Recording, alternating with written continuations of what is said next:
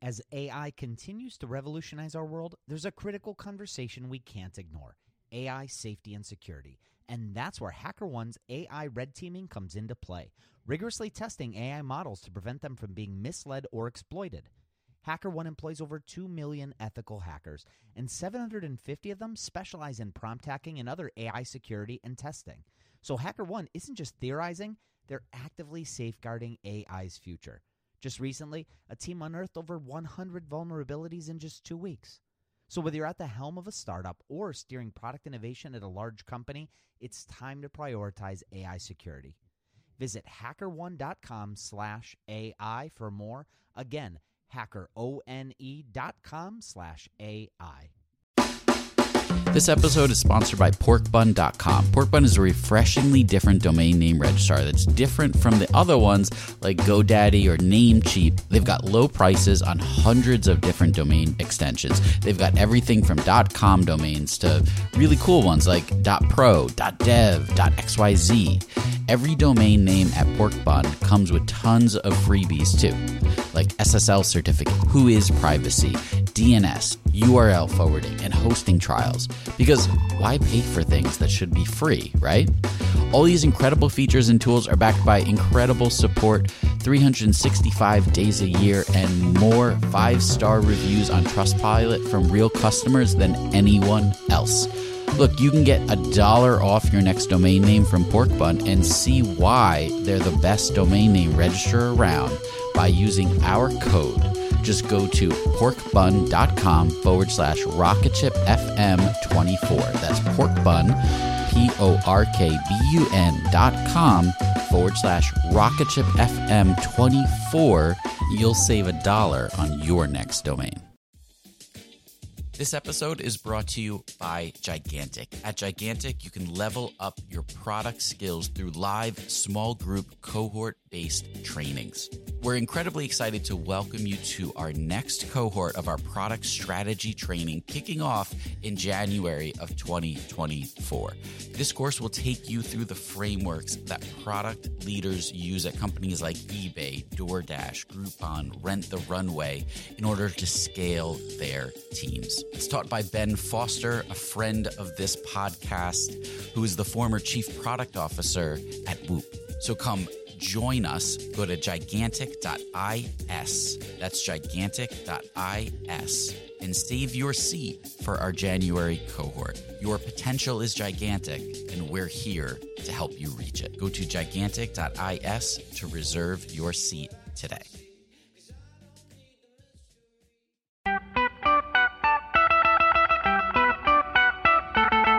Welcome to the Rocket Ship Podcast. I'm Michael Sacca. I'm Joelle Steiniger. And I'm Matt Goldman. And we're having 20-minute talks with entrepreneurs teaching you how to launch your product into revenue. Check out our book at howtobuildarocketship.com to reserve your launch discount and to download a free chapter. Today we talked with Jeremiah Gardner, author of The Lean Brand. He shared some of his techniques for helping startups get to the root of what they're really about, and he talks about how doing this in the beginning and having the right conversations is hugely powerful when it comes to finding your product market fit.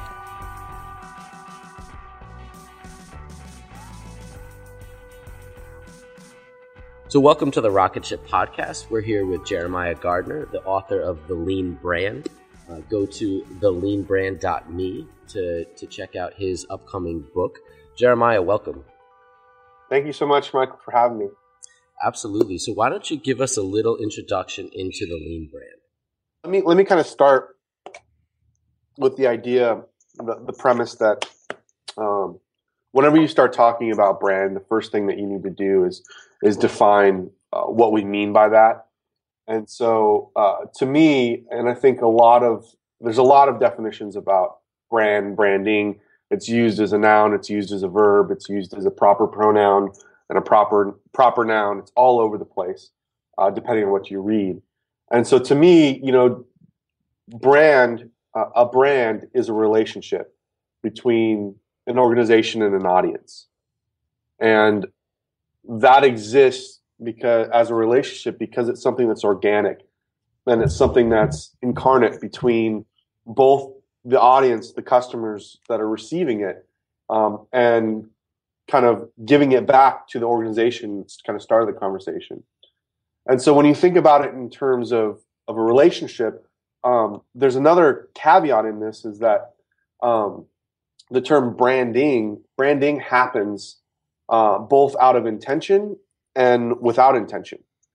So whether or not you think you have a brand or you don't, or you think that you're doing branding or you're not, it's happening. The minute that you put a product or a rough drawing in front of somebody, you are either being intentional about building that relationship, or you aren't being intentional, but regardless, it's being built. So your lack of a brand is still your brand. Yes, basically. Exactly. Yeah, it still is. There's still perceptions being formed. There's still relationships being formed. I mean, from the minute that you pop something up on BuzzFeed, or you talk to, your closest 5 friends about your crazy idea, you're developing those relationships. And those people are really your first kind of support system for that relationship. So when I'm starting out, it sounds to me like, I've got to build this product. I have to build this brand persona.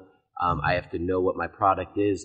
Where do I start with this? And how do I get those kind of initial first ideas about my brand out there so that I can properly communicate them to the people that I'm having these early conversations with? Yeah, so I always answer that with start with what you do have, which is you. Sometimes we don't have a product or a prototype to show, but we do have a reason. And I think this goes back to kind of what we had talked about, Michael, in the rallying point. The temptation for every startup is to build their story and their brand from a feature perspective. And it's very natural to think about your product. It's much more urgent and it feels much more concrete. But when features alone are the basis for your brand development, you get stuck in this feature bubble. And so, in the feature bubble, really, the reason I call it a bubble is that it's an overemphasis in thinking about your features or even your benefits. We've almost got to a place in the startup where we're starting to talk about benefits. But it doesn't actually justify what matters to the customer. And so if you think about this in terms of why we purchase things, we do purchase things to solve problems, and we expect them to solve problems. But the companies and the organizations that we become champions of, that we become passionate about, are those that stand for something and have a reason why they made that product. Simon Sinek did some great work in terms of talking about the why in the center and the what and the how as concentric circles outside of that. And I think that that's really important because people don't necessarily connect with what you do. They definitely don't connect with how you built it, but they do connect with why you built it and why you do what you do. Does that make sense? Yeah, absolutely. So what would you say for people who are starting out, they're having those early conversations? What should they be listening for in those conversations that help them frame that story about their company? Yeah, so my belief is there's a concept in geography called autocorrelation. And the concept kind of goes around the fact that people autocorrelate or autogather or sort around certain points. And so, for instance, like here in San Diego, there are different neighborhoods, and different people move to those different neighborhoods on their own to get different things out of that neighborhood. So, for instance, PB, you may want to live, or Pacific Beach, you may want to live near the ocean and enjoy kind of that ocean life. Whereas if you live maybe uptown in North Park, maybe you want access to, the galleries and to kind of the culture. And so the same thing is true, I think, in the market, that the market autocorrelates and people rally around things that truly they can identify with and truly they can understand. And so from a starting out perspective, I think you have to start looking for what I'm calling like live wires. And that's, where do people light up when you tell that story? What is it that they connect to about you, about what you're trying to accomplish? What is it about the product that you're putting in front of them or the idea that you're presenting that they begin to get really excited about? And even beyond that, the next question is why? Is it based because they've had a pain? Is it something that truly they want to aspire to and that they haven't been given the opportunity to aspire to yet? Or, for instance, like Nike's a great example. If you want to be like Mike, then you wear Nike, right?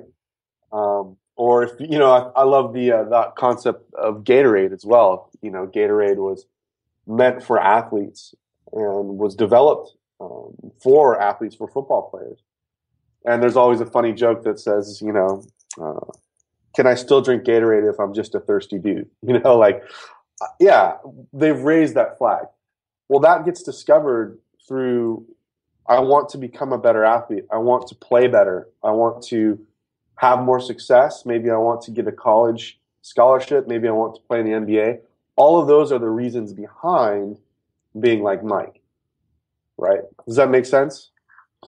When Rainn Wilson realized he had a special gift for talking people to sleep, he had two choices: construct a massive speaker that would blast his voice to every person in the country, or invent a talking pillow.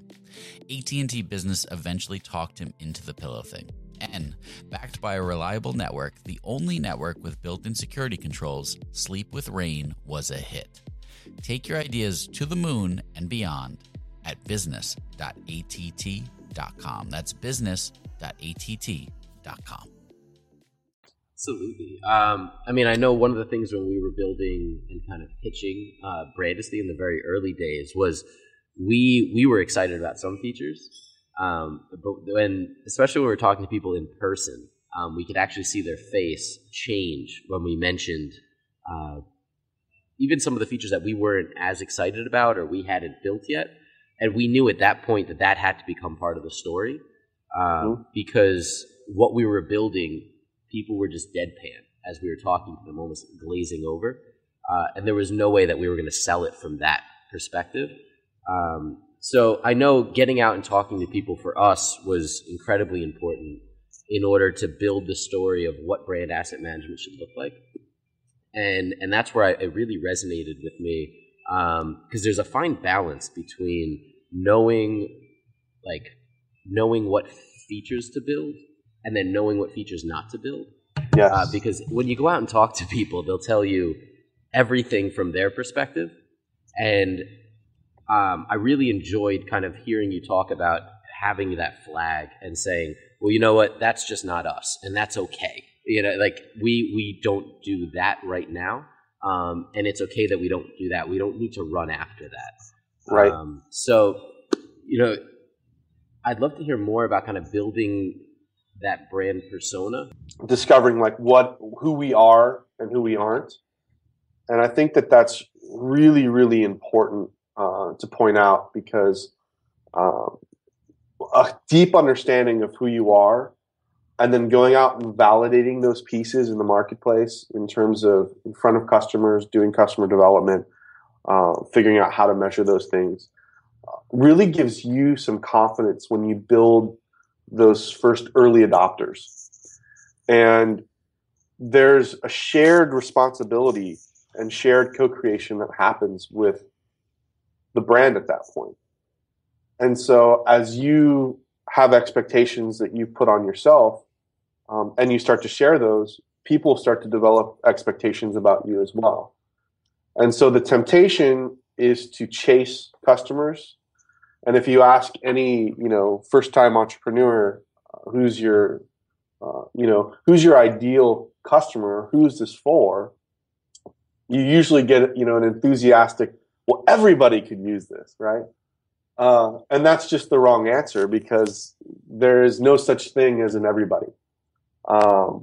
And so doing the work up front of taking your best thinking and saying, who do we think would be most passionate about us and about who we are and about what we're making and about why we exist. And then going out and building on that, learning whether or not that's true. Chances are, like everything in entrepreneurship, you're going to iterate and find places where you go, wow, our assumptions were way off over here, but straight on over here. And you want to push in those areas. And so as you develop that kind of foundation point to build from, you gain confidence in saying, this is who we are, and this is who we're for, and this is what we're building. And it gives you a filter to say, we stand for this, which also means the inverse. We don't stand for X, Y, or Z. So I've been using an example of Lululemon, but it's getting me in trouble because they're having issues. But even despite their issues, Lululemon raises that flag that says, if you're into sweating and you're into, the word namaste and you're into yoga, we're for you and you're for us. And, now it's kind of tailed off into this, if you're into, clear pants while you're sweating and, looking beautiful. But that's, hey, it's part of their flag now, right? But I know immediately that that's not for me. But my wife, on the other hand, goes, that is for me. And so Lululemon's done nothing to try to gain me as a customer, because I've already self-identified that I'm out. And they don't need to build anything or take my opinion into account, because I'm not going to buy something for them for myself. Versus my wife, who, sees that and goes, yeah, that's me. I do yoga every day. They want to foster that relationship, and they want to develop it. So that's kind of that confidence of who you are and what you stand for gives you a platform to start to say, yes, we're for this person, and no, we're for that person. We're not for that person, and have confidence in how you build from there. Does that answer the first part of your question? Yeah, I love that analogy too, because it'll probably be a while before they get you as a customer. It will be a long time. It's funny too, because we recently put up a little Qualaroo thing on our site for HookFeed, and HookFeed is only for people who use Stripe. It's an add-on. And the question said, we noticed you haven't signed up. What's holding you back? Or, something trying to dig at why they hadn't signed up. And we got someone writing in saying, well, I don't even use Stripe. Like, okay, right.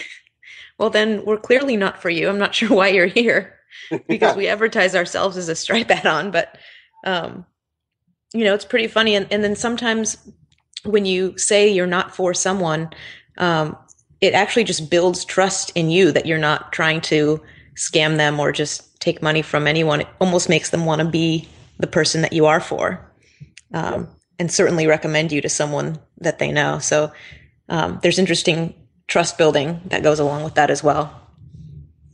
No, absolutely. I mean, absolutely. And I think, from a startup standpoint in the early stages, it's also at the same time building your confidence in who you are. Because we don't really know. We have a bunch of assumptions that we form into business plans and products.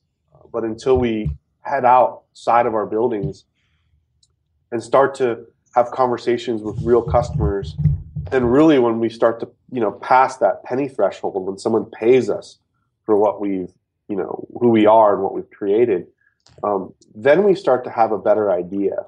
But I think you're absolutely right. HookFeed is for those that use Stripe. And so very well, if you use Stripe, you're in our club. You know what I mean? If you don't, it's cool, but we're not for you. And that focuses you from a startup standpoint, and it also focuses your customers around what you stand for. And the reality is that type of focus is, out of all the disadvantages that a startup has in terms of resource, in terms of time, money, and people, in terms of your contacts and your network, all of the disadvantages that you have from even medium-sized enterprise all the way up to Fortune 500, the one thing that I think startups have that is completely advantageous and really unique to startups is the ability to focus and the ability to look at a specific piece of a market that's underserved and to give them everything that they've been begging for from a big organization. One quick example of that is Mint.com. Mint looked at the financial market and said, hey, there's a bunch of 20 to 30 somethings, young professionals, who should probably also be thinking about personal finance. And all the big guys, Bank of America and Wells Fargo and Capital One and Chase, all these guys, didn't want to touch that part of the market because it was low value to them. The more money you have, it's probably going to be when you're farther on in life. And so Mint said, hey, there's an opportunity here. And they came in and they didn't just say, here, use Mint. They built their entire following off of a blog. And they provided free content that was geared towards young professionals about personal finance. And then said, hey, the payoff for coming to this rallying point, the payoff for thinking in this way is there's also Mint, Mint as a tool that you can use. And they didn't stop there. They said, hey, Mint's great, but there's also this tool that got built, and there's also this resource. And so they became kind of this, place for people to gather, young professionals to gather around personal finance, and then just opened up the doors for resource. And of course, people said, yeah, Mint makes a lot of sense for me to use, and so does this, and so does that, because we're all here together. And so that's our one advantage, is the ability to focus. And if we lose that ability to focus and we become kind of blasé or bland, or we start to think, in bowling pin strategies of, okay, well, we have 100 people out of this segment, let's go knock over the segment next to them and get 100 people there, right? And we don't scale our focus, we will certainly be consumed by larger competitors. Yeah, I love that.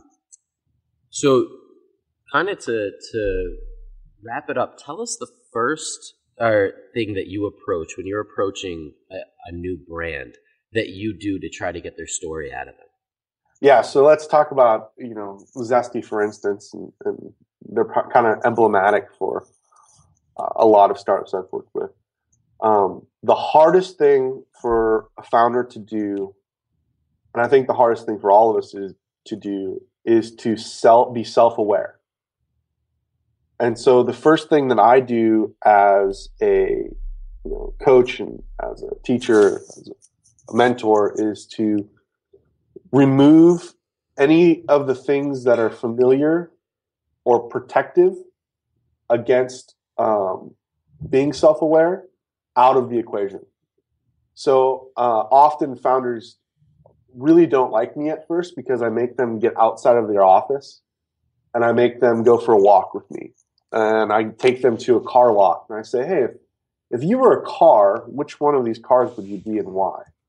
Or I'll take them to a mall. For instance, with Zesty, this was a great example. I took them to Horton Plaza. I had no idea why we were there. We had lunch, and I gave both of the founders $20. And I said, you have a half an hour. You can't do it together. And you have to find one item that represents what you think Zesty stands for your customers. It has to be under $20. You can't do it together. And I want you to ready, set, go. Meet me back at this place when you're done. So they went out, met me back at a local bar, after they had done the exercise.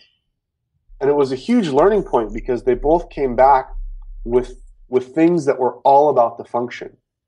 And so instead of exploring, why did you get this item and blah, blah, blah, that's important. But more important was, how did you approach the exercise? Did you wander around until something spoke to you? Did you go to the directory and find this is where it's going to have the best? I'm going to have the best luck. How did you approach it? And as we kind of explored that, really it was a very here's what it is. So which store would have this in? So I said, the reality is that's the way that you approach what you think Zesty means to your customer. So we have to expand that and say it's not about the features. It's not about approaching things and this is what it does, therefore this is what it should mean to somebody. We have to approach it from a different angle. And so things like that are always challenging. I was just in Phoenix last week kind of going through some of this, and we did some visual things like saying, okay, if your company was to open a restaurant, what's the restaurant's name? What's on the menu? What are the waiters wearing? Where is it located? Is it downtown, uptown? What's the special? Do you serve alcohol? Do you not? And why? And so the thinking behind all of this, approaching it, is that we learn from all different angles. We learn from reading, we learn from writing, we learn from a visual angle, we learn from tactile angles. And we have to start to move ourselves out of the idea that we know and move ourselves into the idea that we don't know, to become self-aware of the things that really matter to us. So that's what I would say for startups that are just getting started. I have one more question before we wrap it up here. Jeremiah, Who is your book for and who is it not for? Great question. Our working hypothesis has been our book is for startups that are practicing lean startup already. And what we found through kind of our experimentation, so it's very hard to experiment with a book that you can't, say, read this, the whole thing, and then come back to me. So instead you have to play with concepts. And so I've taught a whole lot. We've gone out and just done interviews with people. So we found, yes, it's true. There is some traction in that market. What we didn't assume in the beginning was that the marketing people, in terms of bigger agencies, would really be excited about this. And so as time went on, through our customer development, we went, oh, well, let's test this out. Let me go to an agency and say, here's the concepts. What do you think? And we found a lot of excitement and a lot of connection with younger, like junior creatives. And yet we found a little bit of hesitation when it came to like full-on creative directors, because it challenged the way that they worked, to challenge the things that they had learned in school or what was making them money. So my working hypothesis, we know it's for lean startup folk. We know it's for startups, especially I think that are looking at Series A, right in that range, either post or just pre getting their funding, because that's usually where all of a sudden there's a massive brand spend. Like all of a sudden we have 5 reams of letterhead and this incredible logo that we've paid $20,000 for. It's just all wasted money at that point. And then I think the alternative thing is that I also believe the book is for agencies, innovative agencies that are looking to serve innovative companies. Awesome. Well, thank you so much for joining us here, Jeremiah. Yeah, absolutely. I'm looking forward to your guys' book. Thank you. Thank you. For anyone out there, go to theleanbrand.com. .me, sorry. And sign up for the release of Jeremiah's book. You're looking at when? Can you give us a release date on that? We're shooting for late April, early May. Awesome. Well, thank you so much, and we'll talk to you soon. All right, buddy. Jeremiah. Take care. No problem.